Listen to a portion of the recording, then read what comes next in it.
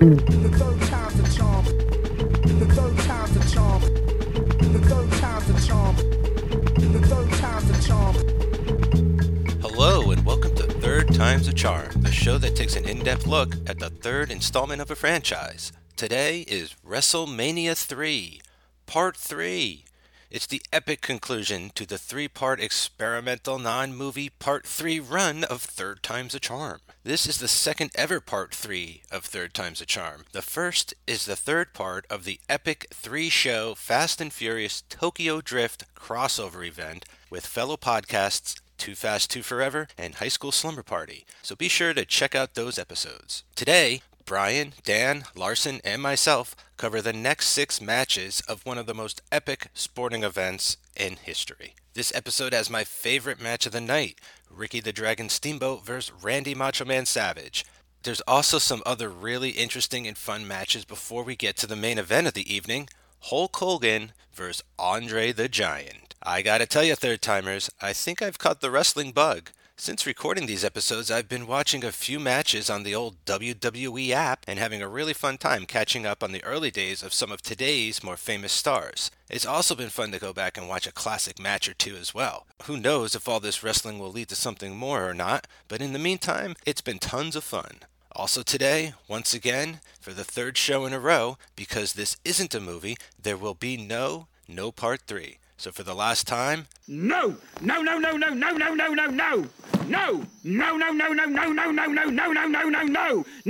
this fucking time, no fucking way. So now come with us one last time to the Pontiac Silverdome. It's the back 6 matches of tonight's card at WrestleMania, so let's go.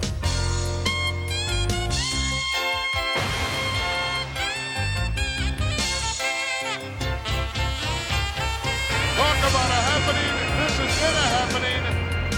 2 big title matches still to come, plus a whole lot more. Jesse, this has been the greatest wrestling extravaganza of all time, and there's still a whole lot more to come. Well, I'll tell you, Gorilla, it's not nearly over yet. It's been unbelievable. WrestleMania 3 has already far surpassed my expectations, and there's a whole lot more still to come, Jess. There definitely is, Gorilla. Alright, so here we are at the back half of WrestleMania 3, the final 6 matches. Match 7, a real 6-man tag team match, not a mixed tag team match. We have, oh man, I love these guys. Brian, this might be our rivalry match here. My guys, the British Bulldog, Davey Boy Smith and the Dynamite Kid with Tito Santana versus the Hart Foundation and Danny Davis.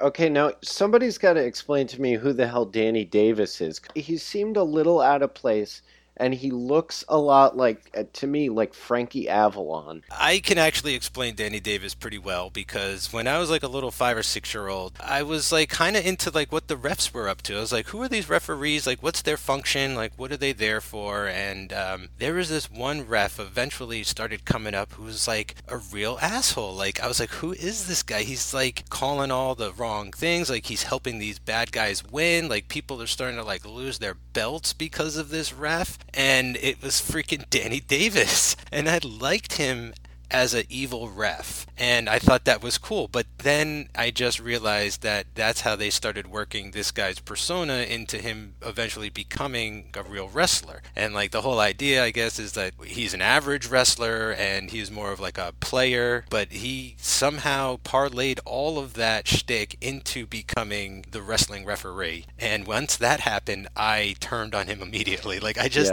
because I feel like they feel like he just didn't earn it. He worked so much better in his other role, and I just can't stand him in WrestleMania 3 whatsoever. I just hate him here. Well, his whole shtick seems to revolve around him being a smug jerk, so easy to hate. Absolutely. I guess the one argument for including him, and I don't necessarily agree with it, is that the Hart Foundation and the British Bulldogs fought hundreds of matches together. Legendary.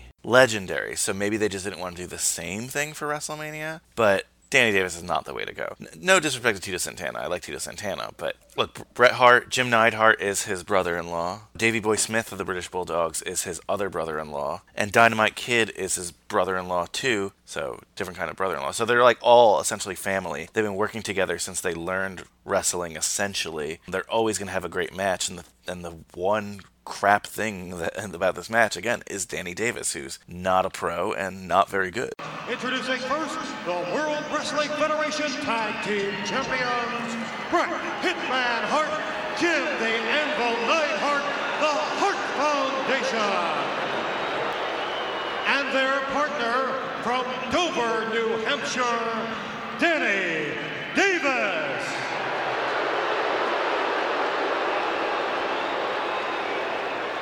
Danny Davis making his debut here in WrestleMania 3 as a professional wrestler. He's been suspended for life plus 10 years as a referee. He is out. This is probably the one time where story is sort of taking precedent over, like ability and stuff. Like, he's only there to resolve a storyline. Like, he is the reason I feel like the Hart Foundation might have their belts, and they may have lost them from the British Bulldogs because of his poor refereeing. I'm not sure if that's right, but that's the gist that I'm getting from this match and why he's there. He's there because he helped them. They needed a third, and it's just, it's more for the story, I feel, which isn't a great thread to begin with, but like you said, Brian, these two teams have been fighting each other forever, so they're kind of running low on material, I guess, at this point, and they really had to find something to fill it with. Yeah, pretty much. And we get our first animal of the night, right? Just a word about the British Bulldogs. Bulldog, Matilda.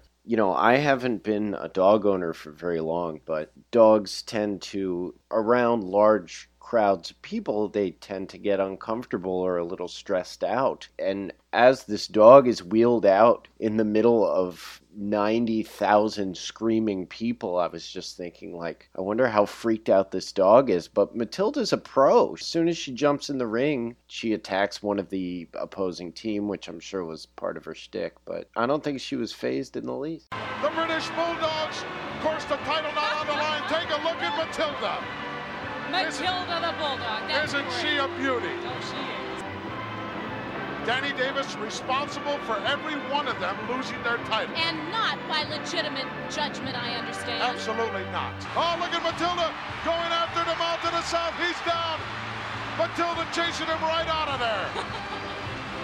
Matilda literally clearing the ring here of everyone as Tito Santana goes to work on the anvil. Yeah, that was terrific. Mary Hart loves her. Everybody loved Matilda. I loved her as a kid. I love the idea of pets for the wrestlers. I understand, some organizations might be like, oh, well, are those pets okay? That snake's in the bag. Is that snake all right and everything? But I'm pretty sure, everything is above code here. I mean, that dog is extremely well trained to perform, to attack Jimmy Hart on command immediately. He's part of the show. He's a real show dog and everything, so just really great. Same with Coco Beware's bird, Frankie the Bird. I couldn't believe that bird was so calm and just kind of chilling. It's amazing. And that's classic. I love looking back and seeing Matilda go after Jimmy Hart or Matilda go after Bobby Heenan. Dan, how you feeling about this match? Do you like the pre-bell brawl that's going on here? Yeah, this match was a lot of fun. I remember British Bulldog from his WCW time, and the Harts, obviously, Jim Neidhart. So, I was kind of watching it through that lens. At this time, I didn't know about the whole Hart Foundation versus British Bulldogs kind of the history. So for me, it was really just watching a bunch of guys that I knew and liked. I didn't know anything about Danny Davis. I didn't know who he was.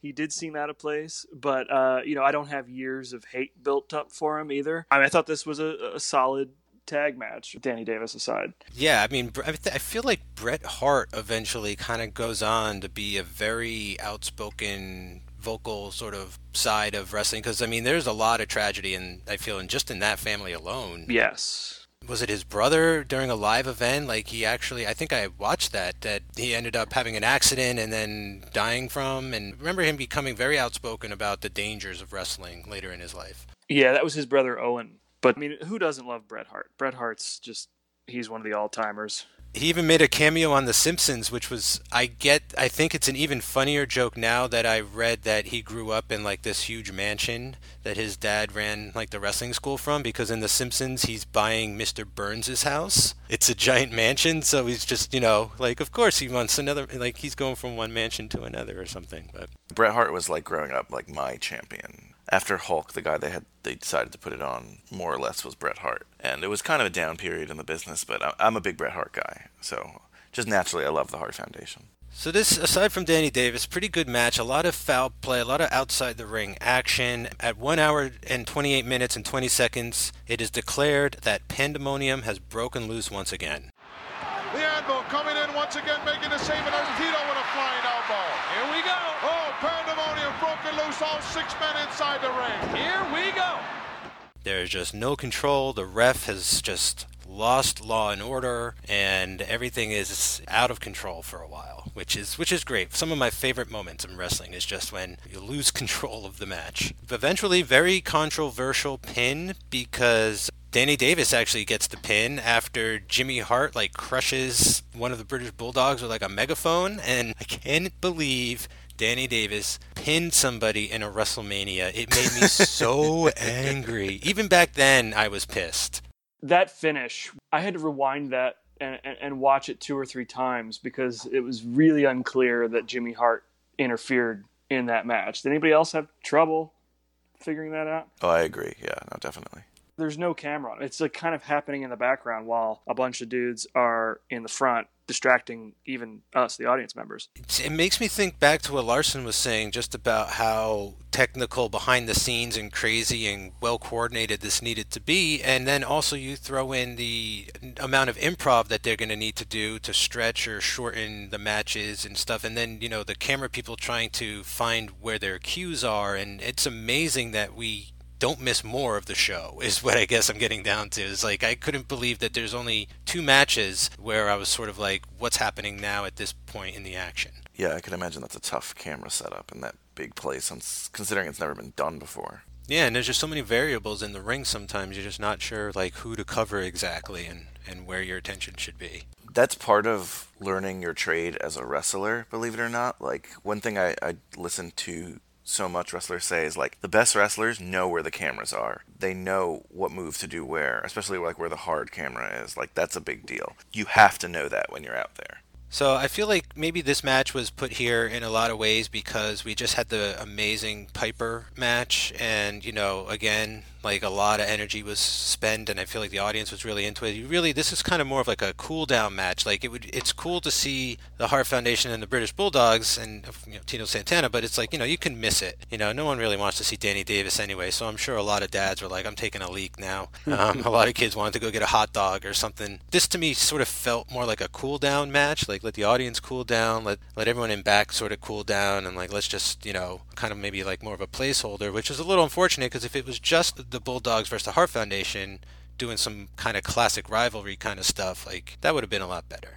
I mean, to their credit, I don't think they work the match as though it's a placeholder match. I mean, they're all in it, and really the only thing that's kind of a bummer is the finish. So no, I'm not trying to take anything away from like the performance or anything. I'm just trying to think, on a scheduling level sometimes about like that was just why I'm just kind of wondering sometimes why certain matches are before and after other matches, and if there was a logic to it per se. And so in a match like this, where like Brian said, these guys have fought hundreds of times, so it's like, oh, we've always seen these guys fight. Like, sure, they deserve a spot in a WrestleMania, but like, it's not going to be anything especially new before. We've seen these guys do this a lot. Yeah, I know that's why they did it. I just don't agree with that take, because I think so many new eyes tune into the WrestleManias that if you have these guys who work awesome matches every other day of the year, just run it again for, the fair weather fans, and you're going to get more people to tune in. So I don't agree with the decision, but I think that's what they were thinking. And next up, we have our first nighttime match.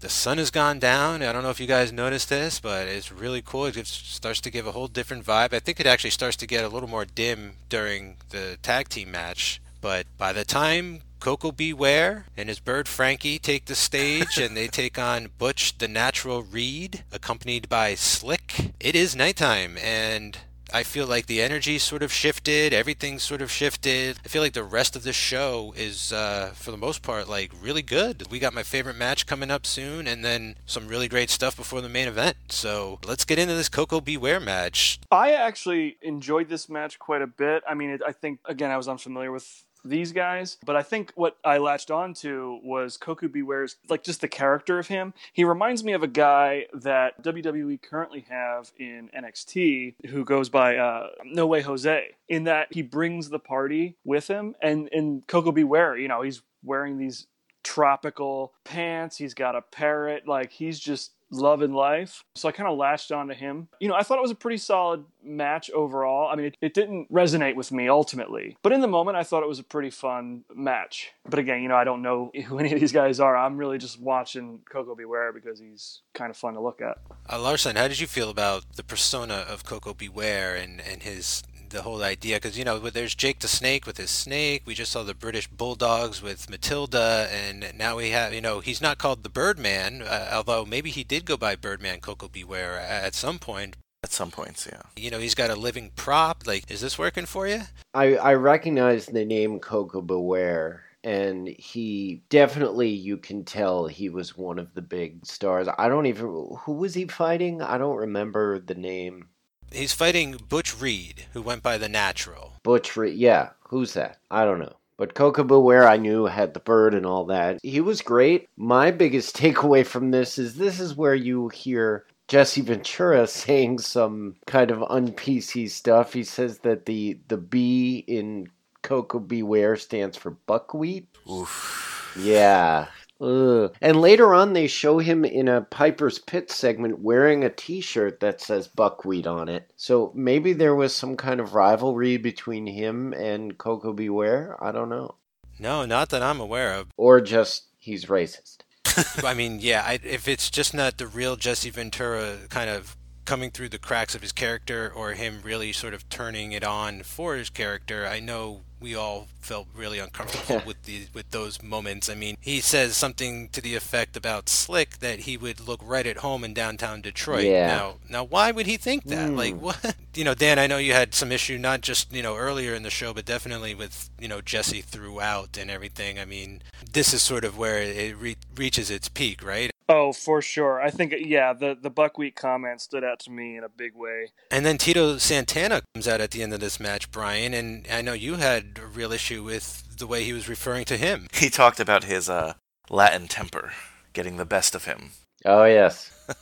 Yeah, pretty bad. I wonder if they had to rein in Jesse after this event. There was a funny pop-up video in the corner during one of the matches where Vince McMahon comes on and he's talking about Gorilla Monsoon, and he's like, you know, Gorilla was great. He would always be able to expand on what you couldn't see and elaborate on the moves, and he had a great knowledge of all the moves, and he knew all the names for everything, and he could really great. And then he'd be like, Jesse, he's all right. And that was it. I was like, holy shit, that is totally, he just threw the ultimate shade. Well, I'm pretty sure that Jesse went his separate ways with wrestling, and it didn't end on good terms, right? I mean, he does seem like sort of persona non grata in the wrestling world. He's certainly not. Even Hulk Hogan came back eventually. I mean, Brian, is Jesse Ventura in the Hall of Fame? Is he excommunicated from the wrestling community? Did he go a little too full tilt nut job after he was governor? Like, did he burn that bridge? I know him and Vince are not getting along. When he was running for governor and when he was governor, it was very popular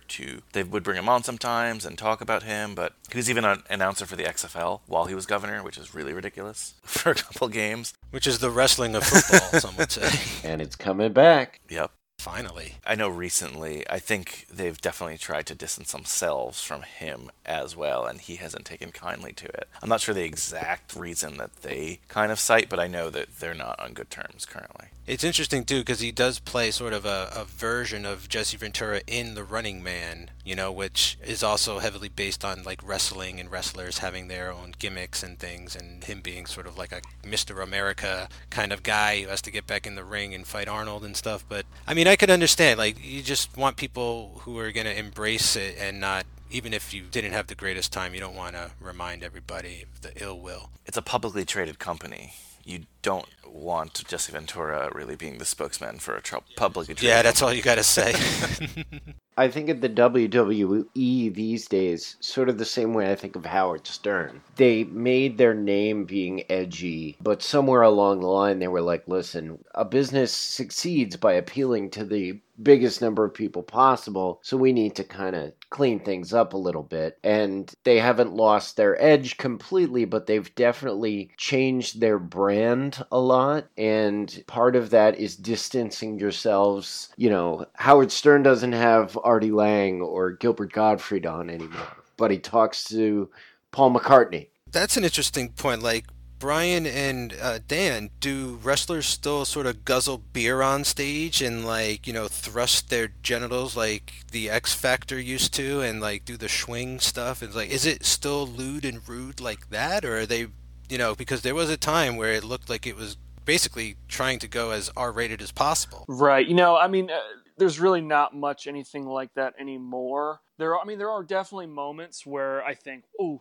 geez, I can't believe they made that decision. And there are definitely some characters that I think just lean into stereotypes more than I would like. But in terms of like that hardcore Attitude Era vibe, like they've really cleaned all that up. Because now, ultimately, it's a show that they have to market to kids. So yeah, I can't think of any recent examples of anything that's been too over the top. Well, like you kind of mentioned about the guy who reminds you of Coco Beware, do you see them maybe reverting a little more back to this era? Obviously not in the un-PC ways or anything, but just in the color ways, like in just it's brighter, it's more colorful, like the storylines are a little more fantastic, like the people are a little more like superheroes as opposed to grounded. Sure. I mean, there's definitely some of that. There's one guy who's really popular who really channels like guys like Hogan and Randy Savage, and his name's Velveteen Dream. And I love the Velveteen Dream. Yeah, he's incredible, and he really harkens back to this time of wrestling. But I would say for the most part, the company as a whole, they almost treat wrestling as legitimate competition, like more than I've ever seen it. Whereas back in the 80s, it was sort of like a circusy kind of event. Whereas now they're almost, because I mean, they signed Ronda Rousey. So they're really trying to present it as an athletic competition, even though, you know, we all know that it's predetermined. That is an interesting sort of way to rebrand it, because it kind of makes it rely more on, oh, this is a technical thing you need to learn, they know what they're doing, like there's a way to be the best at this kind of stuff, like it's sport. Right. But it's also entertainment. However, you can sort of rate and gauge performance and ability and all that kind of thing. So it would make sense to be like, no, we're sort of taking another angle on it, a more sportsman angle or something like that. It could be considered more of a competition. I could see that. Right. Well, also in the 80s and 90s, the WWF's biggest competition was like other wrestling shows. But nowadays, their biggest competition is MMA, actual mixed martial arts, where, you know, it is pretty real, or at least a hell of a lot more real than wrestling. And so they needed to sort of try to get that sort of angle. Right. And I can't remember the last time on air they referred to what was going on as wrestling. More often than not now, they're referring to it as sports entertainment. So they're really leaning into the sports angle as opposed to the, the wrestling part of it. Yeah, wrestling is a sport. Yeah, it's baseball, it's boxing. All these things, though, in entertainment, they ebb and flow. You're going to see an era with more characters, then you're going to go back to the more reality-based, then it's going to go back to the more characters.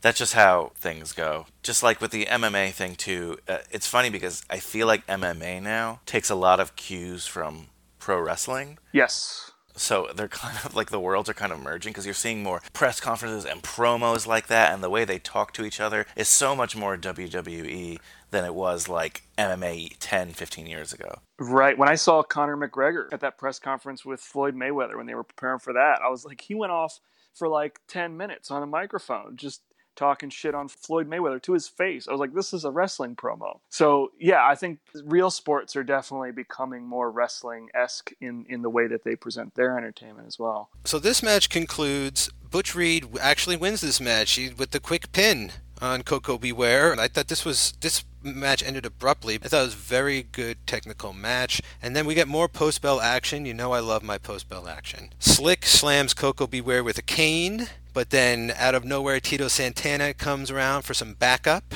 to sort of support Coco and help him out of the ring safe and sound and everything. So again, Brian, it's the same, the good guy lost, but ultimately, like, he comes out on top looking better. So guys, now on to match 9, the Intercontinental Championship match of the evening. We have Randy the Macho Man Savage and the lovely Miss Elizabeth in his corner versus Ricky the Dragon Steamboat with George the Animal Steele in his corner. The match of the night, if you ask me, they fucking came in here and stole the show. Ooh, yeah. Macho Man Randy Savage, Intercontinental Heavyweight Champion, was in a state of shock when Ricky the Dragon Steamboat came back, yeah. But this time, in front of the largest audience in the world, I will not only embarrass you, not only pin you with the 1, 2, 3 count, but I'm gonna put you out of wrestling for good. Oh yeah, Dragon, I am the Lord and Master of the Ring, and you're gonna find that out, one athlete to another, right now. You can't be with me, no. History beckons the Macho Man, yeah.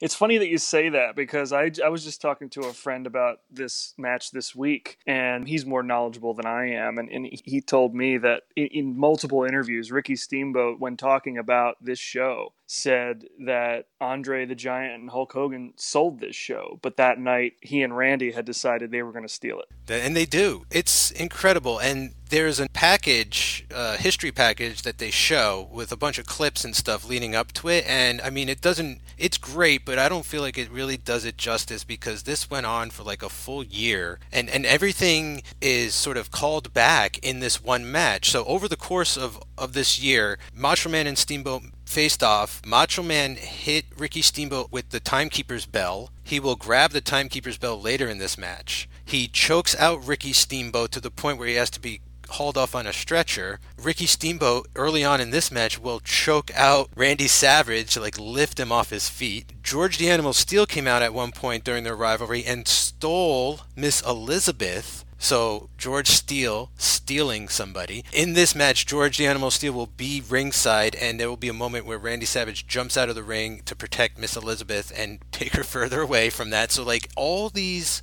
threads are being revisited. So not only is it one of the greatest technical matches I've ever seen, it is one of the tightest, smartest storylines that I think I've seen in a really long time or can remember, because again, I haven't really been watching wrestling for a really long time. But guys, I think you could tell how impressed I was with this match. Dan, let's start with you. This is the match of the night. This is a match that holds up today. Like, you could watch this. I mean, I watched this match a handful of times. I said to my girlfriend, she watches wrestling, I was like, you got to watch this Macho Man Ricky Steamboat match because it's incredible. And she really liked it, like way out of context. So much drama is packed into this match. I think I said at the beginning of the show, it's the longest match of the night, just over 14 minutes, which is crazy because it feels like it goes on for 20, 25 minutes in a good way. Like, there's just so much going on. I mean, I'm a big Macho Man fan. I would say he ranks really high on my list. He was around during the NWO days, the WCW. So he was mostly a babyface wrestler at that time, from what I can remember. So I wasn't getting a whole lot of heel Randy Savage. And here we get like prime heel Randy Savage. When the crowd starts chanting for Ricky Steamboat, I couldn't believe that. That's crazy. So I think it's just a testament to both these guys that like this match is one of the best of all time. What I didn't know real quick about Macho Man is that he's from the Poffo family of wrestling. Like, his brother is Leapin' Lenny, and his father is like a legendary wrestler. Yeah, his father ran a promotion, and it was considered an outlaw promotion because it wasn't affiliated with the other promotions. And so it was kind of, they weren't on the up and up, if you will. Okay. It's sort of backyard wrestling of the time? Not backyard, but in terms of like, you were supposed to get like a license to do this kind of stuff, and they kind of weren't approved by the NWA at the time. And Randy's his son, and you said Leaping Lanny Poffo is his other son. And Randy would just basically get him jobs, and he became the Genius later, which is a great character. Randall Mario Poffo Sr. What a great name. And then it would be Randy Savage, which are sort of two, they both sort of describe like a overactive person. So like if you're Randy, it's sort of like a sexual euphemism, but if you're Savage, you're also sort of like out of control in like a more violent way. No, Savage is great. He's the perfect marriage of, to me, like what makes a wrestler awesome. in terms of he's technically incredible, and he's also a larger-than-life character. And it's just, I love watching Randy Savage matches. But Ricky Steamboat, too. I mean, Ricky Steamboat is the guy that a lot of people who have not seen, like, 80s, early 90s wrestling and then watch today are like, wow. He's one of the first guys to add a realness to the character, believe it or not. I know it seems a little silly, like that Kung Fu gimmick now, but it feels real, you know? It feels like he can legitimately kick your ass. Plus, I think it's interesting how he integrates moves like that into wrestling, whereas Rowdy Piper had a black belt in judo, and he was a Golden Glove boxer, but like he didn't really use any of those moves. With Ricky the Dragon, you know, he's sort of a little Bruce Lee, a little not, but like he's definitely leaning into that persona in ways that are making him a more proficient athlete. Yeah, absolutely. One thing I want to add before we like do our deep dive is that the Intercontinental Championship, I mean, still active today, is just, it's considered like the working man's championship, but especially at this time, like everyone in the business knew that like heavyweight championship was given to like the bigger guys, the more larger, like the Hulk Hogan's great example, you know. The Intercontinental Championship was the championship really for the guys who knew how to wrestle and could work an amazing match. Like that's the reputation it had, I should say. And this match is amazing and technical and no holds barred, and they pulled out all the stops. There's nearly 20 near pins in this match. Like, it's just so many pin attempts. It just gets so exciting. Larson, had you heard of these guys before? I mean, clearly you knew Bonesaw from Spider-Man, at least. Macho Man Randy Savage, it's funny because obviously I've been familiar with him selling Slim Jims. You slapped into some Slim Jims, brother. I love his rap album. I called him out, but the punk was scared to go. It was a charity event, but the Hulk didn't show. Hollywood Hulkster, you're at the end of your rope. And I'ma kick you in the butt and wash your mouth out with soap. Cause, like Rodney Dangerfield, you get no respect. So come on, Hulk, let's whack so I can put you in check. Be a man, Hulk. Come on, don't be scared. You're running from Macho, that's what I heard. Be a man, Hogan. Come on, don't be a chump.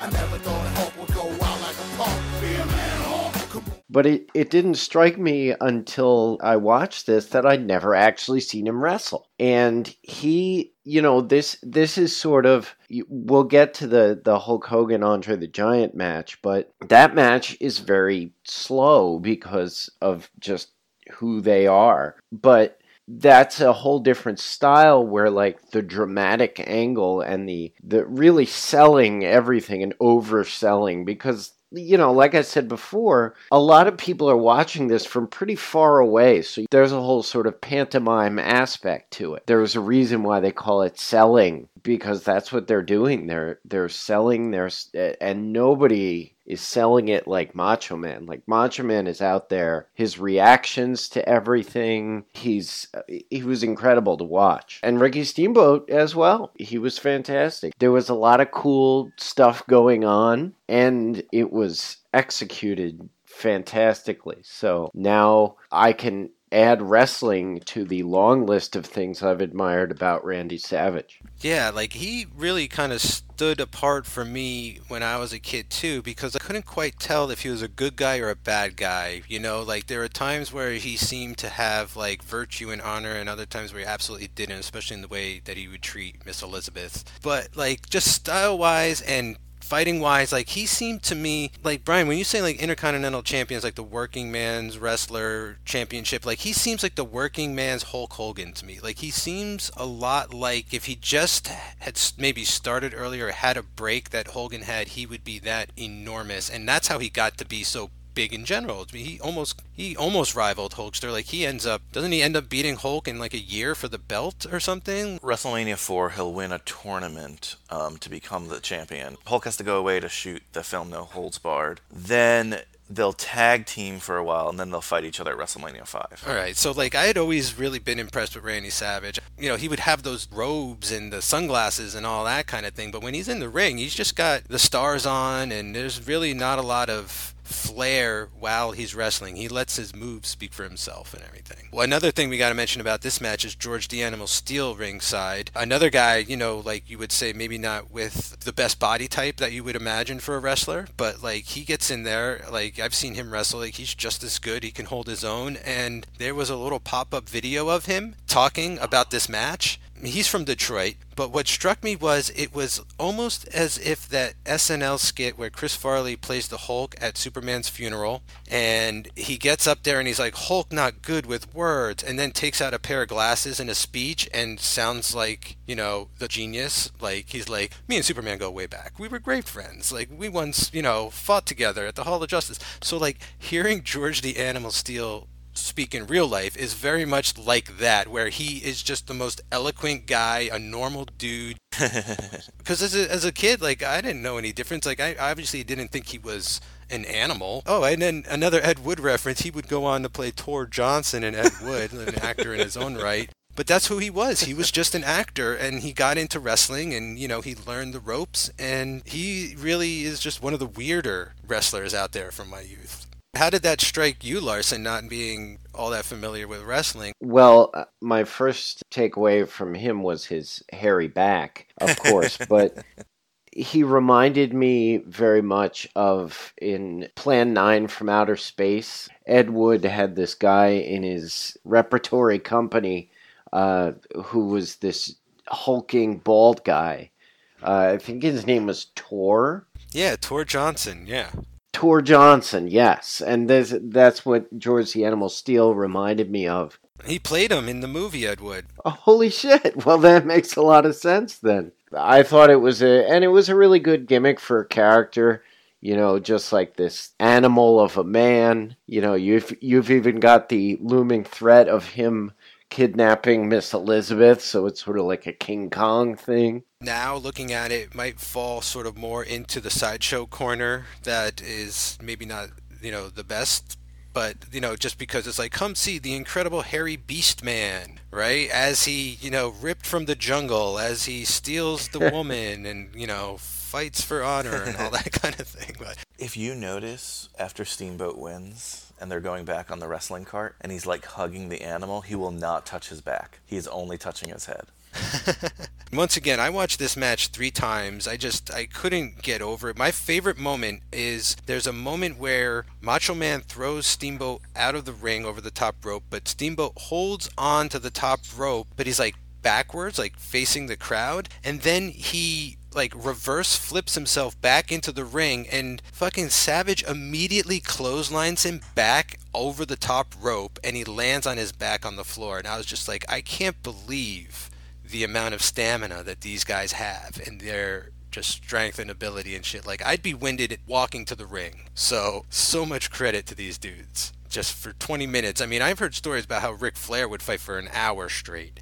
Like, I can't even imagine that, but, like, just seeing this and keeping this up at WrestleMania, like, I'm sorry, guys, but this to me was the main event. Yeah, but that's not really how the show works. Like, the main event, I know it should be the best match, but it's not really necessarily the best match. On every wrestling card, it's great when the best match is the last match, but there's always one, especially in WrestleManias, that's going to steal the show, and it rarely is the main event. Oh, yeah, because the people coming here, I'm sure they were not expecting this, like, this was a total treat, like a surprise, like an extra. This feels like they were going the extra mile. Brian's point is especially true today. I watch the WWE pay-per-views now, and the main event's always, for Brock Lesnar versus whoever, and it's always going to be Brock Lesnar retaining the title. Like, it's never fun. Last year, Brock Lesnar had a couple matches that ended pretty quickly. It was over and done, like, in a few minutes. So yeah, it's especially true today that the main event is very rarely the best one of the night.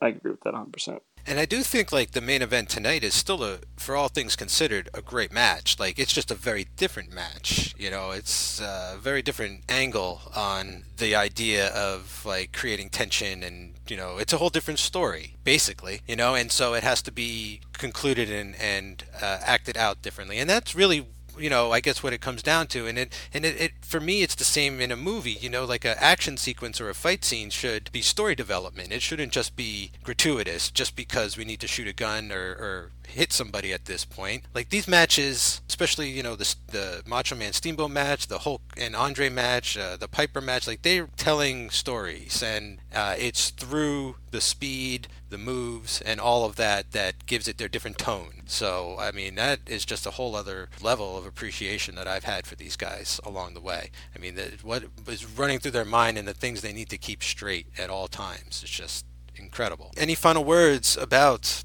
the Intercontinental match? I mean, Ricky Steamboat ends up winning in a terrific sort of reverse cradle move. Oh, wait, let me just say, okay, so there's a moment in this match where Macho Man has it won, but the referee's been knocked out. So a little bit more of a little bit of everything. We get the referee knocked out. We get a win, a false win, or a win that was stolen from Macho Man. Essentially, he stole from himself because he brought the bell in and knocked out the ref. But yeah, once the ref is revived, Macho Man does this little sort of like slam cradle pin, and then Steamboat reverses it at the last second, and it's just really tense and dramatic, and I just really like that ending. And the title changes hands. Yeah. Beautiful match. All right, 3 more to go. Next up, match 10. Jake the Snake Roberts with Alice Cooper in his corner versus the Honky Tonk Man with Mouth of the South, Jimmy Hart in his corner. It's the snake versus the guitar. So basically, the storyline here is that Jake the Snake Roberts had his own little talk show called The Snake Pit, and Honky Tonk Man came on there and hit him over the head with a guitar. And that's basically all the backstory I know of this. I love Jake the Snake Roberts as much as the next guy, but I always felt the Honky Tonk Man was a little over the top. It's just like wrestling Elvis. That's fair. But guys, how did you feel about this one? Oh, I'm a big Jake the Snake fan. I actually got to meet him last November, and he's like super nice. So if you ever get a chance to meet Jake Roberts, like, do it. Okay, so this is a pretty decent match as far as entertainment value. I've seen better Jake Roberts matches. So in terms of just technical wrestling, I wouldn't say that it's terrific, but I think that the gimmicks there are really fun. Jake's always entertaining. The Honky Tonk Man, as over the top as he is, I think he's a really good worker, and the two are veterans at this point. You know, they know how to put together an entertaining match. Ultimately, it does feel like just an opportunity to get Damien into the hands of Alice Cooper, but I enjoy this one quite a bit, even if it's, like, I don't think it's one of the best technical matches, but it's got really fun characters. Jake's terrific. This ranks pretty high on my list for the matches overall. Nice. Larson, had you heard of these guys before? I mean, you might have heard of Jake the Snake. Oh, yeah. He had a documentary out a few years ago. He went through a pretty rough rehab and came out the other end. And if I'm not mistaken, like, trained with DDP through his yoga exercises to, like, actually really help him get back on track. Which is awesome, by the way. I actually have done the DDP yoga, and it's incredible. Obviously, these were two of the biggest names at the time. I mean, you had Jake the Snake Roberts, he had his snake, and the Honky Tonk Man was, as you called him, wrestling Elvis. Like, two of the most recognizable guys, and two guys who were very solid wrestlers. Jake the Snake, again, someone I only knew through non-wrestling related pop culture, just that there was this documentary about him and the Mickey Rourke movie based on his story, and, you know, I'd never seen him wrestle, and it was nice to see him at the height of his skill and popularity, because I just kind of knew him as a sad old drug addict. So this was, it was cool to see. It was a great match, and Alice Cooper, that was a very, he played his part well. I mean, I feel like when you're a rock star, especially a particularly theatrical one like Alice Cooper, you know, this kind of stuff is second nature, and he was doing the manager stuff, helping out around the ring, interfering, getting the snake at the end. I thought it was very funny the way Jesse Ventura was making fun of Alice Cooper's physique. He was like, oh yeah, this guy spends a lot of time in the gym working on his arms. Yeah, and Jimmy Hart, not a good night for him and Animals. First attacked by Matilda, and then the snake put on him at the end of this match. So what I do like about this is, like, you do have these two guys who are really into their images and stuff. Like Jake the Snake, right, has the snake, and Honky Tonk Man doesn't even have a first name. He just goes by Honky or Honky Tonk, you know, like you can't even call him Chris or anything. Yeah, I like how they kept referring to him as Honky throughout the match. I like the pre-bell action, how Jake the Snake just doesn't, he doesn't give him he doesn't give Honky Tonk Man time to get undressed. He just starts ripping the clothes right off him. He's just going at it. He's not waiting for the bell or anything. Like, he seems to me like he'd be a good Intercontinental Champion. This guy seems like a real blue-collar wrestler, and yeah, he's real proficient. I'm actually quite surprised how evenly matched this is because of how flamboyant the Honky Tonk Man is. Like, he just seems to me, and I know this isn't the case, and this is part of the misdirection, he seems like a kind of guy, like a joke. Like, he comes across a little bit as a joke, and like not really the, what are you? You're just an Elvis impersonator kind of thing. But like, the guy's got moves. I give him a lot of credit, and he looks a hell of a lot like Elvis too. So that helps a lot. I mean, I agree with all the sentiment. I just always think back to when I was a little kid. I got like a WWF trading card set. I mean, like, really young. And the first time I ever knew who Alice Cooper was getting an Alice Cooper WWF trading card of him holding the snake from this match. Wow, that's amazing. That's awesome. I feel like we talk about Alice Cooper a lot, Mike. Oh, well, he came up because he did the title to Class of 1984. He did the song to that. When will a dream become a nightmare? Yeah. Yeah, he pops up. I like him here. He's from Detroit. I think he makes a good manager, like, image-wise, like, I could totally see, like, someone having a manager that looked like, Alice Cooper, I didn't realize, he's like, he's like an art student. He's an art guy. He's, he's not necessarily punk or metal. Like, he's more of like a, it's all for show kind of thing. So, like, he latched on to that persona. Like, he developed that whole goth look and everything, and I give him a shitload of credit for banking on it, cashing in on it, and being like an early sort of adopter of all that kind of thing. So, I mean, the guy is just like them, he's a showman. He's just taken his persona, and it fits perfectly within the same world. And it's kind of funny how he is the successful musician and Jimmy Hart's the one-hit wonder with his song Keep on Dancing, and they're facing off. Like, I thought they were going to maybe go a little more at it towards the end, but it was funny when Alice Cooper's in the ring with Jimmy Hart and he's got fear in his eye. I always love that post-bell action, guys. Anything else you want to mention about this match, about maybe how Jake the Snake goes for the DDT at the end but never actually gets to execute it because Jimmy Hart grabs his leg so Honky Tonk Man could actually steal the win? Oh man, I got so mad about that. It played me so well. I think you said it before, Dan, but like, when Jake Roberts would hit a DDT, at that time, no one kicked out of it. Right. So if he hits one, he's winning. It was Goodnight Irene. Yes, Goodnight Irene, a line that we heard several times throughout the course of the show. Yeah, but it was cool to get Damien out of the bag. I remember as a little kid always being excited to see Damien the Python. I was kind of worried for the Snake because, like, I feel like it would be very easy to roll over one of these snakes. I don't know if Damien was the same snake for his whole career, but, like, seems like a dangerous place for a snake. A dog can run out of the way, but a snake, especially one of that size. A bird can fly away. The snake is just going to get lost in the crowd somewhere, like under the ring maybe. Yeah, there's a lot of ways that could go wrong. I would be surprised if Jake the Snake didn't go through multiple snakes throughout his career. But maybe he didn't. Well, he had multiple snakes, but I think Damien was always Damien. Oh, so he would never call another snake by Damien's name. Right. As far as I know, that's the truth. I think Damien was always Damien, and then earlier in his career, before Damien, I think he even had a cobra. Oh, Jesus. At one point he has a cobra. Later, when he comes back, he has like a boa that's like albino. Right. I think that name was Revelations.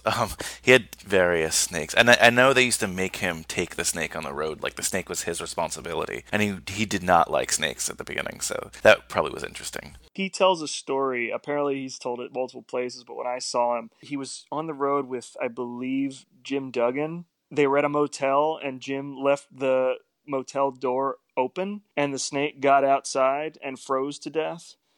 Oh. And he had to use that snake in the show. So he had to, like, move it around himself as though it was still alive and get through the show. Oh, no. That is terrible. Yeah. It is awful. Yeah, it's really terrible. If he had just put his 2x4 in front of the door instead of left it right, open. And I think I want to say that Damien didn't end too well either. I mean, that was around when he was really going downhill with drug addiction. Unfortunately, like the wrestlers themselves, some of their animal companions have had have had some tragic ends to him. I know Coco Beware's bird died in a fire when he was out of town. Hopefully Matilda lived to a ripe old age. One can only hope. All right, guys, so coming up next, match 11, we just got to make sure we get some red, white, and blue blood before the end of the night here tonight. So we are going to have a tag team match. We're going to trot out the Killer Bees, who are no slouches. You got B. Brian Blair and Jumping Jim Bronzell, who at the time were kind of the closest I had come to seeing luchadors, because they were real sort of rope jumpers, I would call them. Like, they used to flip off the ropes a lot, and so they got the whole Killer Bee vibe thing going, and they're going up against none other than, I would say, two of the most hated, if not feared, wrestlers of their time, the Iron Sheik and Nikolai Volkov. I don't think they've ever been referred to as the Kami Connection, but it's never too late.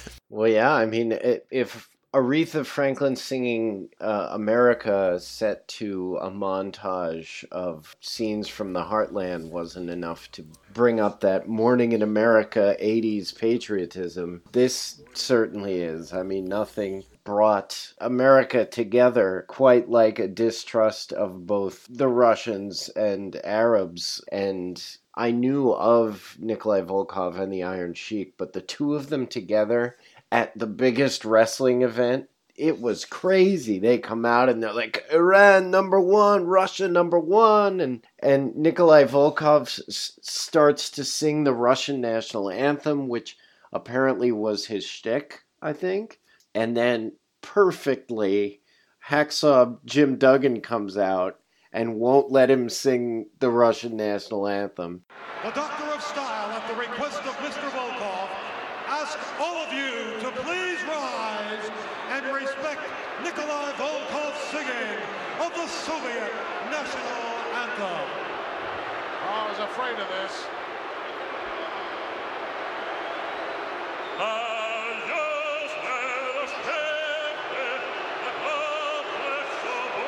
Not too popular, is it? Absolutely not. Oh, look at this. What is this? Coming out of nowhere.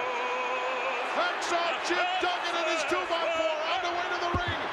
This man has vowed that Nikolai Volkov would never again sing the Russian national anthem as long as he's around. And look at this. He even has a little flag taped to that 2x4. He does indeed. The stars and stripes pinned on the end of that equalizer. That 2x4. Look at Nikolai and the Sheik. They're bent out of shape, Jess. Volkov, understand one thing. You're not singing that Russian national anthem because this is the land of the free and the home of the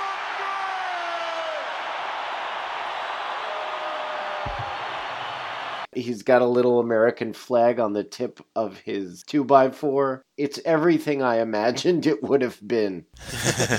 This was, oh man, Larson, you were there with me. This was everywhere in the 80s. This is Rocky IV. This is the Cold War. This is how wrestling personified it. This is how I, as a little 6-year-old, understood politics. Is what it comes down to, is when a Russian wrestler starts trying to sing his national anthem and an American lumberjack comes running into the ring and starts chanting USA and takes the mic from him. Okay, I get it. I understand now because I'm 6. So was America. We were a nation of 6-year-olds. Oh man, and this match is good because in terms of it's keeping the audience's attention so that it could roll over into the main event. Didn't matter who won or lost. It's just trying to keep the crowd hot. Yeah, that's exactly right. Because at the end of the day, the stakes of this match mean pretty much nothing. But you've got the most over-the-top bad guy wrestlers. You've got the Killer Bees, who are actually pretty impressive in the ring. But at the end of the day, the outcome of this match does not mean a single thing. But it does its job. It was fun, and it did get me pumped for the main event. Yeah, I liked it. It's a pretty flamboyant match in the sense of, like, you've got the Sheik and Volkov against this tag team of guys in the B costumes and everything. Like, that's flashy. It's a story match more than anything. It's a great time to have a disqualification, Dan. Like, we're here toward the end. This time it was the good guy, Hacksaw Jim Duggan, couldn't help himself, so he slams Iron Sheik with a 2x4 to break up the pin and disqualifies everything and then just cleans house. The Sheik is actually in top form here tonight. He looks great. I'd never really seen him any better. But yeah, like you said too, Brian, just trying to keep the audience hot, keep their attention, making sure they're in their seats for a few more minutes because they're going to roll right into the final event. Yeah, I mean, as far as the structure of the show, putting this right before the main event is a really good idea because, for better or worse, these two have got the crowd really worked up, and to build on that energy going into the main event is a very smart move. It's been a really intense sort of last few matches here. Like, ever since the Macho Man Steamboat match and then the Jake the Snake Honky Tonk match with all, like, the theatric Alice Cooper stuff, and then this tag team match that we just had, with this, like, great Cold War stuff. It's really great end of the card leading into the championship match, which is Match 12, the WWF World Heavyweight Championship match of the evening. Hulk Hogan versus one-time friend and ally Andre the Giant, with Bobby Heenan in his corner. There's a lot of stuff leading into this. Like, I remember before, I think right before the tag team match, they go to Hogan and they're like, Hogan, in an hour from now, you'll be in the main event. And I was like, wait, how many more matches are left? But after the tag team match, they go pretty thoroughly into the backstory between Andre and Hogan. Boy, what a story leading up to this one. Here's two guys just who are almost brothers, you might say. And this is going to turn out to be literally a brother against brother inside. Let's take a look at some of the things leading up to this title match. It's everybody out there.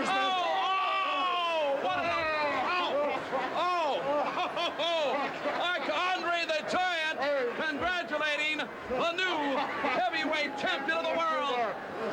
That's nice of you. I'm really proud of you. And you are a good wrestler and fighter. 3 years to be a champion. It's a long time. Andre the Giant is #1.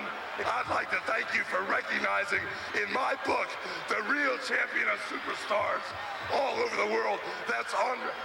Look at me when I'm talking to you. I'm here for one reason. To challenge you for a world championship match in the WrestleMania.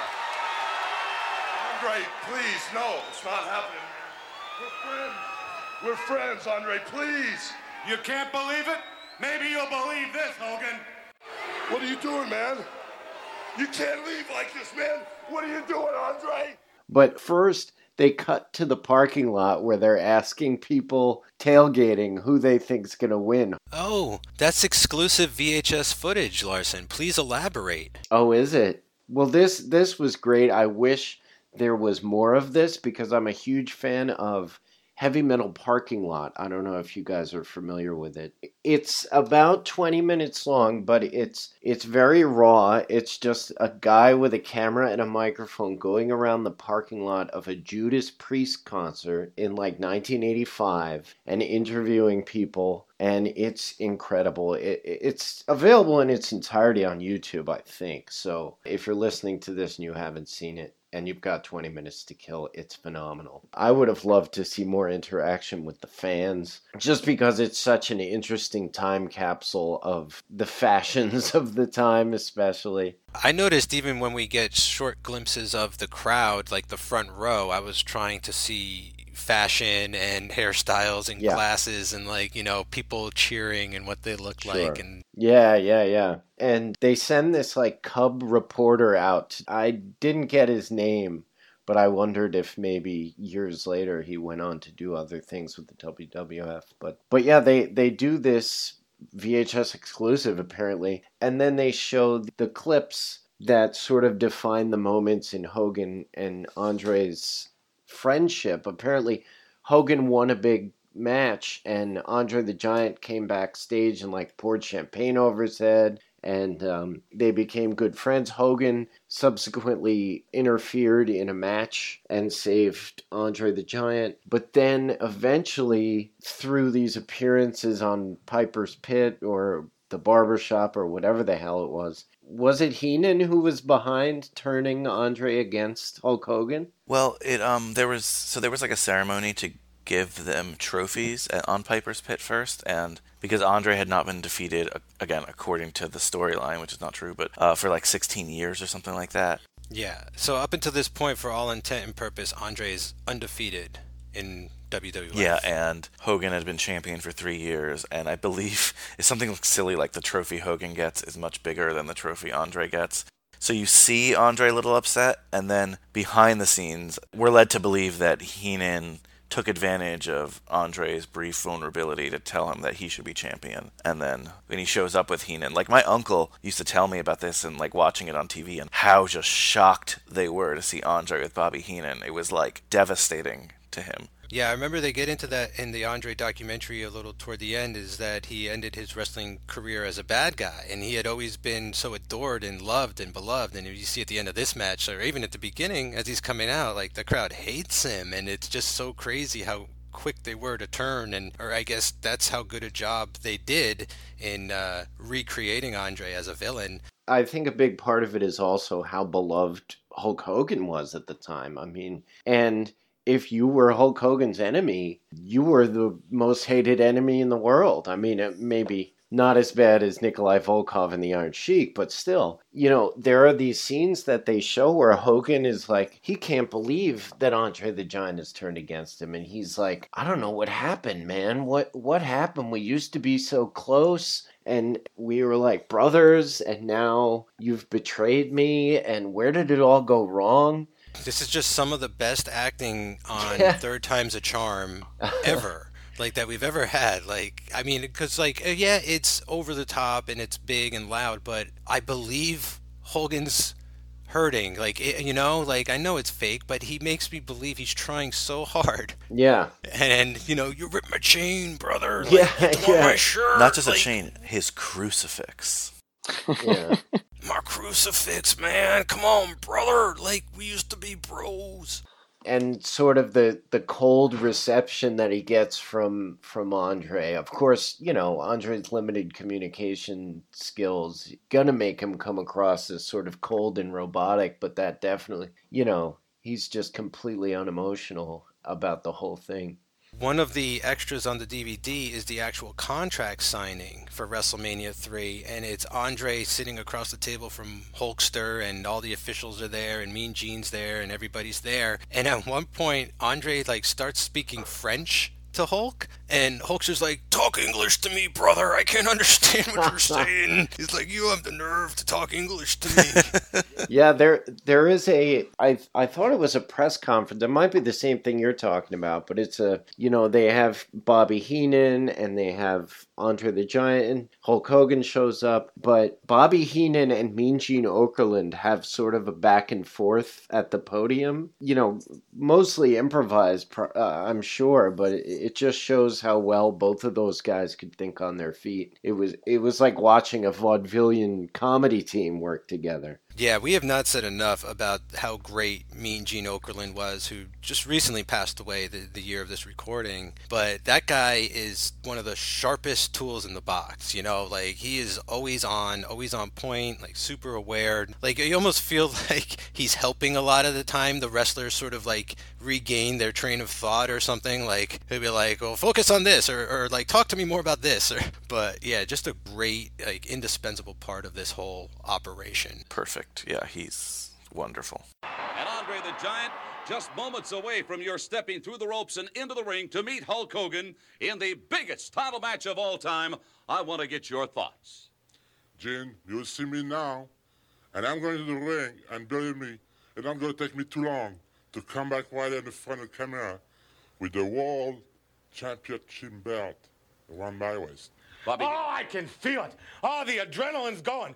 This man right here is going to make me famous. He's going to become the heavyweight champion of the world, and I'm going to go down the history books as the manager of the world's heavyweight champion. I'm ready. Hogan, you better be ready. Yeah, how he managed to keep a straight face through all those interviews, I have no idea. He's the ultimate professional. Like Macho Man Randy Savage walks in front of the camera and I can't not laugh, you know? It's so true. Yeah, it's true. Oh, I noticed, that a lot about the interviews too. Is a lot of times, like they're off their marks, or people are standing in front of the person talking, or the person talking is not facing the camera, and or anything. And you're right, all along the way, Mean Gene is just there, stone faced, just straight as an arrow, just totally keeping it together. Yeah, he's playing it straighter than anybody else in the WWF, and he's constantly surrounded by these bizarre characters, and he's just treating it all like another day at the office. It's so true. So there's a ton of history behind this match, and also Andre, he was hurting pretty bad. Bobby Heenan comes on the DVD at one point and talks about how he's saying, he's like, Andre, you okay, and like you could see it in the match, Andre like nodding his head like, I'm fine, boss, like all this stuff, and like that was for real. Like he said, they wanted to carry Andre out of the arena that night, but he would just never complain about the pain or any of that. But this was sort of like, in a way, Andre saying goodbye, passing the torch. I mean, they wouldn't know. They wouldn't know Piper would be back sooner than later. They didn't know that Andre would actually be back in the ring again at some point or anything. But I feel like they really tried to treat this with some kind of strange dignity, as it were, in a way of saying, like, this is okay. Like, the time has come for Andre to bow out and for Hulkster to completely take the spotlight at this point. And I think they did a pretty good job with this match. Like, let's get into the actual match. Now, it's a lot slower than more, again, because of Andre's condition, but I feel like the grappling and all of that, it makes it much more tense for me. I felt a lot of tension in this match, but what are you guys feeling? Like I was saying before, the style of these two is a slower kind of style. Like, I remember Hulk Hogan, one of his big moves was the boot, or like the big boot. Dropping the big boot, yeah. Leg drop, yeah. Yeah, and that's just like, come on. Even for back then, that's not very impressive. But where someone like him really shines is with these dramatic moments in between the wrestling, like when he's down on the ground and when he gets up, and these dramatic holds. He's a very good facial actor. Oh, the bear hug is incredible. Yeah. Bear hugs, yeah. It's like you said before, Larson, like he has to pantomime, and the Hulkster is one of the greatest, you know, with the head shake and the way his eyes can bulge out, and he shakes and convulses himself and everything. And then especially how, compared to how stoic the Giant is. Sure. It reads so well. Yeah, and these guys have history. They actually fought many, many times before this, but it was before the WrestleMania era and before like kind of that national era. So it's funny because they pretend this entire time that they never have fought each other, which is better for the story. And I'm all for that, which is cool. You see Hogan working with Andre and working with his limitations, and anyone who really like shits on Hogan, which I get it, like you guys say, he's not a good technical wrestler, but he's definitely knows the psychology in the ring. And the psychology of this match is what makes it a match, because if this was just two random people fighting and they're not like in those bodies, just like, pick any two other people, this is a really boring match, but I was like getting chills on the edge of my seat. So many iconic moments, so many iconic lines. It's the iconic match of that era and up there for all-time ones in terms of memorability. Yeah, it's like I was saying earlier about how I'll take a guy who's a great character and cuts a good promo and is like fun to look at over a technically proficient wrestler most times. And this match, not to say that it's not a great wrestling match, but I mean this is mostly two great characters on display more than anything else. And that's what makes it such a fun match to watch. Because you're right, if it wasn't Hulk Hogan and it wasn't Andre the Giant and we got this same match, two guys I'd never known, you're right, it would be horribly boring. But these are some of the best characters the WWF ever produced. This to me is like one of those wrestling sort of thesis fights where it kind of goes to show it is about the story. It's not about like the wrestling so much. Like this whole match, like we were talking about, you know, like it's a bear hug, it's a couple leg trips, it's, you know, a few headbutts, it's some punching, you know. The Hulkster tries to do a very ill-advised pile driver on the outside of the ring. I think he's just too dazed to know what he's doing at that point. But like it very much relies on reputation, storyline, persona, and all that kind of stuff. And like you said, Dan, like I'm agreeing with you too. Like I will take the act over the match, you know, like I will buy that. Like that's what it's all about to me. And like this match is sort of the proof that like wrestling works to me, you know, like, you know, if you could get as tense and excited as we are about how slow and sort of like untechnical this appears, even though it's extremely well plotted and, you know, they're doing their thing, but just in relation to, say, what we've seen earlier in the night, this to me just like, you know, proves it all. Like I'm just blown away by the end of WrestleMania 3, like how moved I am by all this and like how involved and invested and how much I actually like cared about certain characters. So I was like, wow, I really felt like I watched like a bunch of TV shows or like a bunch of different stories or like a big movie or something. The effect was there.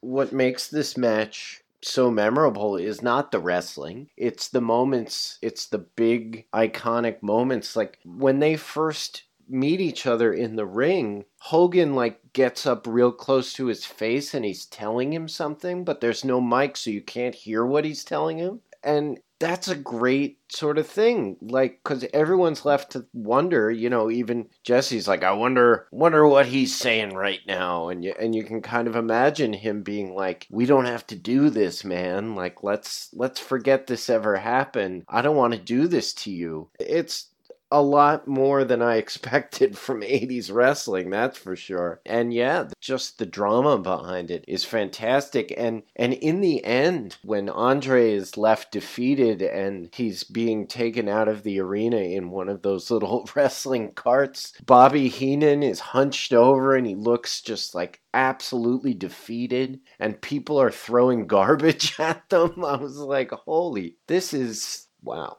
Yeah, and Hulk is left and allowed to pose in the ring for the entire run and a half of his theme song.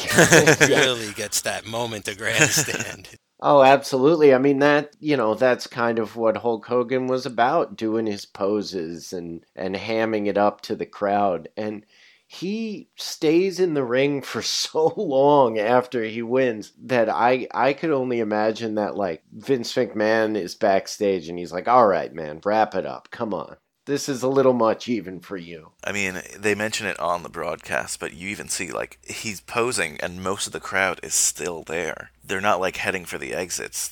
We're watching him pose for a long amount of time. Yeah, I mean, what better climax of the biggest wrestling event in history in 1987 than having Hulk Hogan victorious and just completely chewing the scenery out there. So what's especially legendary about this win is that he slams Andre, and it's like a great body slam too. Like when I was a kid, I don't remember it being that clean, but I was shocked how much he got Andre up. And it's kind of funny, you could see Andre put his hand on Hogan's leg to sort of push himself up a little bit, but it was really cool. I was shocked about how hard Andre went down, and I don't think he's selling it. I think that pain is real, and I just give that guy all the credit in the world to just, you know, thank him for his years of entertainment service. But like, wow, that was just insane. Like even now I felt the impact of him getting body slammed, being like, that propelled Hogan up to mythic levels. Like he's the real Hercules. You know, like he just slammed a fucking giant. Crazy. Yeah, what an image. Like if there was, you know, there's like the Jordan Jump Man on like the shoes and stuff. If there was some kind of wrestling image, it would probably be that. Yeah, I mean, WrestleMania 3 gave me two iconic wrestling images that even someone like me with very limited background picked up on immediately. You know, one was Hulk Hogan slamming Andre the Giant like that. That's something historic. But also the image of Randy Savage flying off the ropes. Like, that was something I looked at and I was like, yeah, this is iconic. This is something I've seen. This is something like, even if I'd never seen wrestling before in my life, I would have seen it in a dream. You guys pretty much said it all. It's hands down one of the most iconic matches. A great way to end the show. Yeah, you guys pretty much said it all. This is the pinnacle of the era. This is the pinnacle of just what they were doing. Still, when people think of wrestling today, they think, even if they don't know that they're thinking of WrestleMania 3, they're likely thinking of WrestleMania 3.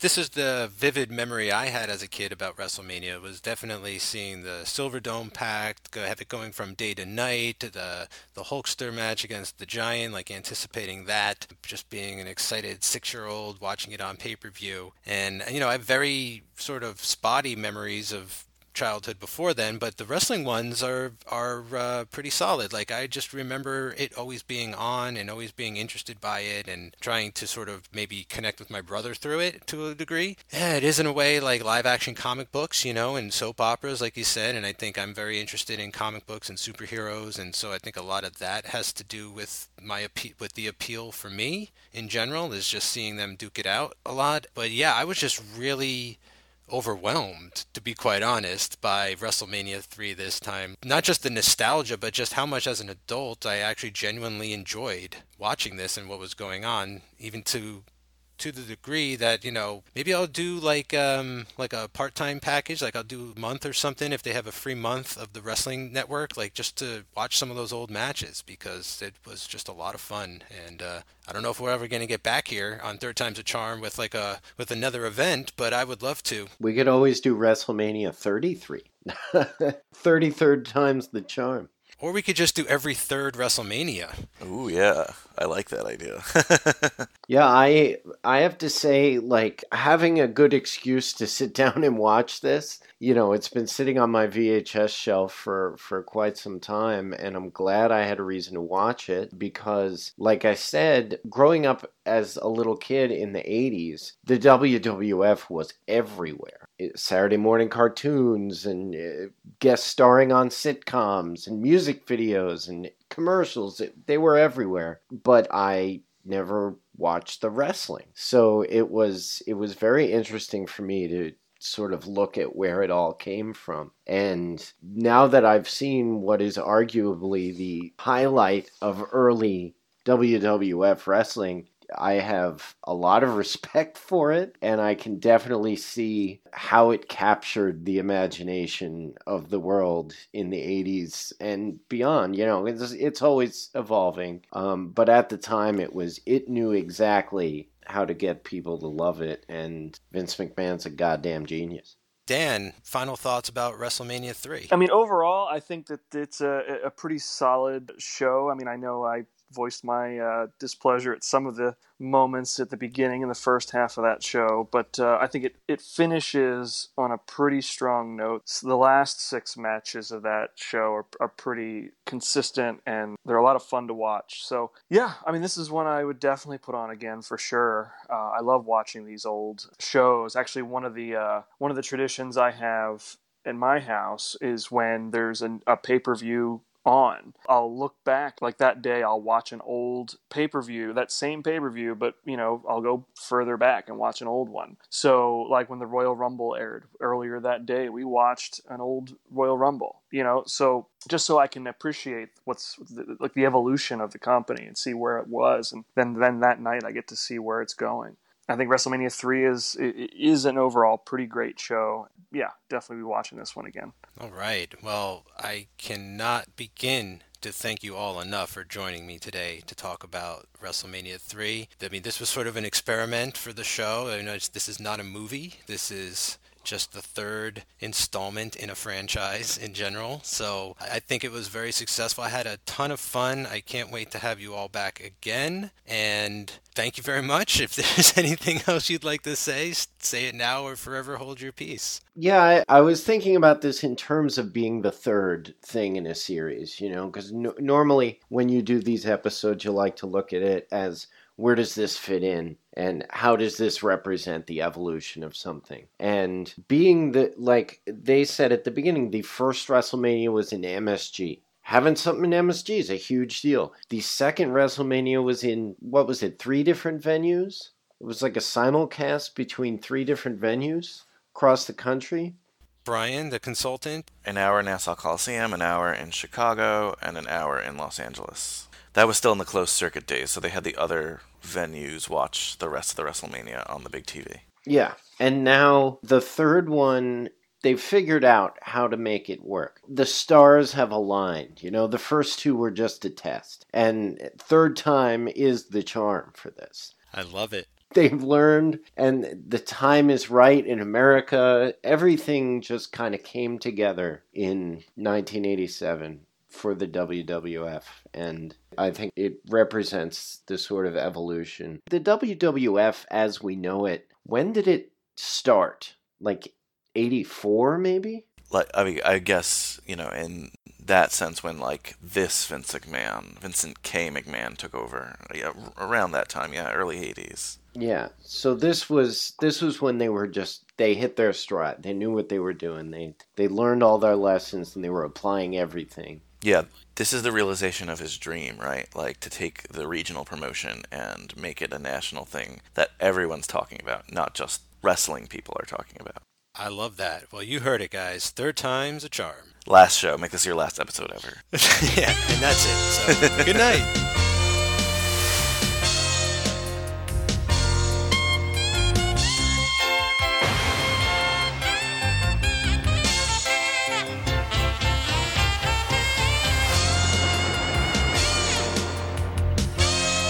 That's going to do it for the epic 3-part episode of WrestleMania 3 here on Third Time's a Charm. This has been really, really, really fun to do. It was cool to get away from movies for a bit and check out other franchises that have a Part 3. I have some plans to step a little further away from movies by possibly doing some video game reviews on this program. I know I'd love to talk some Super Mario 3 at some point. Video games are a great medium with many, many, many Part 3s going on, so hopefully one day soon I crack open that Nintendo and make it happen. Once again, I gotta thank my 3 amazing friends for being on the show with me. This was a long recording session and they were all super professional, so thanks again to Brian, Dan, and Larson. I can't wait to talk more wrestling with all or some of you one day soon. For all things Third Time's a Charm, please go over to cageclub.me where you can find all the great back episodes of this show as well as 25 other original podcasts on the network. Check out Tom Tom Club where the Cage Club founders Joey and myself look back on the career of both Tom Hanks and Tom Cruise, alternating every Friday. Fridays are for fun. That's Hanks for the Memories and Cruise Club. Make sure to check out the back episodes of the legendary Monkey Club hosted by Larson and Chris Podcasts, where you can hear me talk about my all-time favorite movie ever, the original Planet of the Apes. Join Brian Rodriguez over on his shows. First up is High School Slumber Party, where Brian and his guests take a look back at some of the most iconic high school films. And then have a listen to the shows that Brian co-hosts with Kyle, P.S. I Love Hoffman and P.S. I Still Love Hoffman, all about the films of Philip Seymour Hoffman. Catch Dan again soon, right here as my official horror consultant. Please remember to rate, review, and subscribe on iTunes, Stitcher, and wherever podcasts are found online. Write to me at THREE@cageclub.me. That's 3@cageclub.me. Check out our Patreon where you can control what we watch or toss us a buck or two. And then go over to our Threadless and wear a part of the show. Third Time's a Charm content coming soon. Once again, cageclub.me, facebook.com/cageclub, @cageclubpod on Twitter and Instagram. I'm the magnificent Mike, the main event Manzi, and we'll see you next time on Third Time's a Charm. 3, that's a magic number. Yes, it is. It's the magic number. 3 makes love at me, and that's a magic number. What does it all mean? Jesse, of course, Mary, will be co-starring with Arnold Schwarzenegger in The Predator opening June 5th.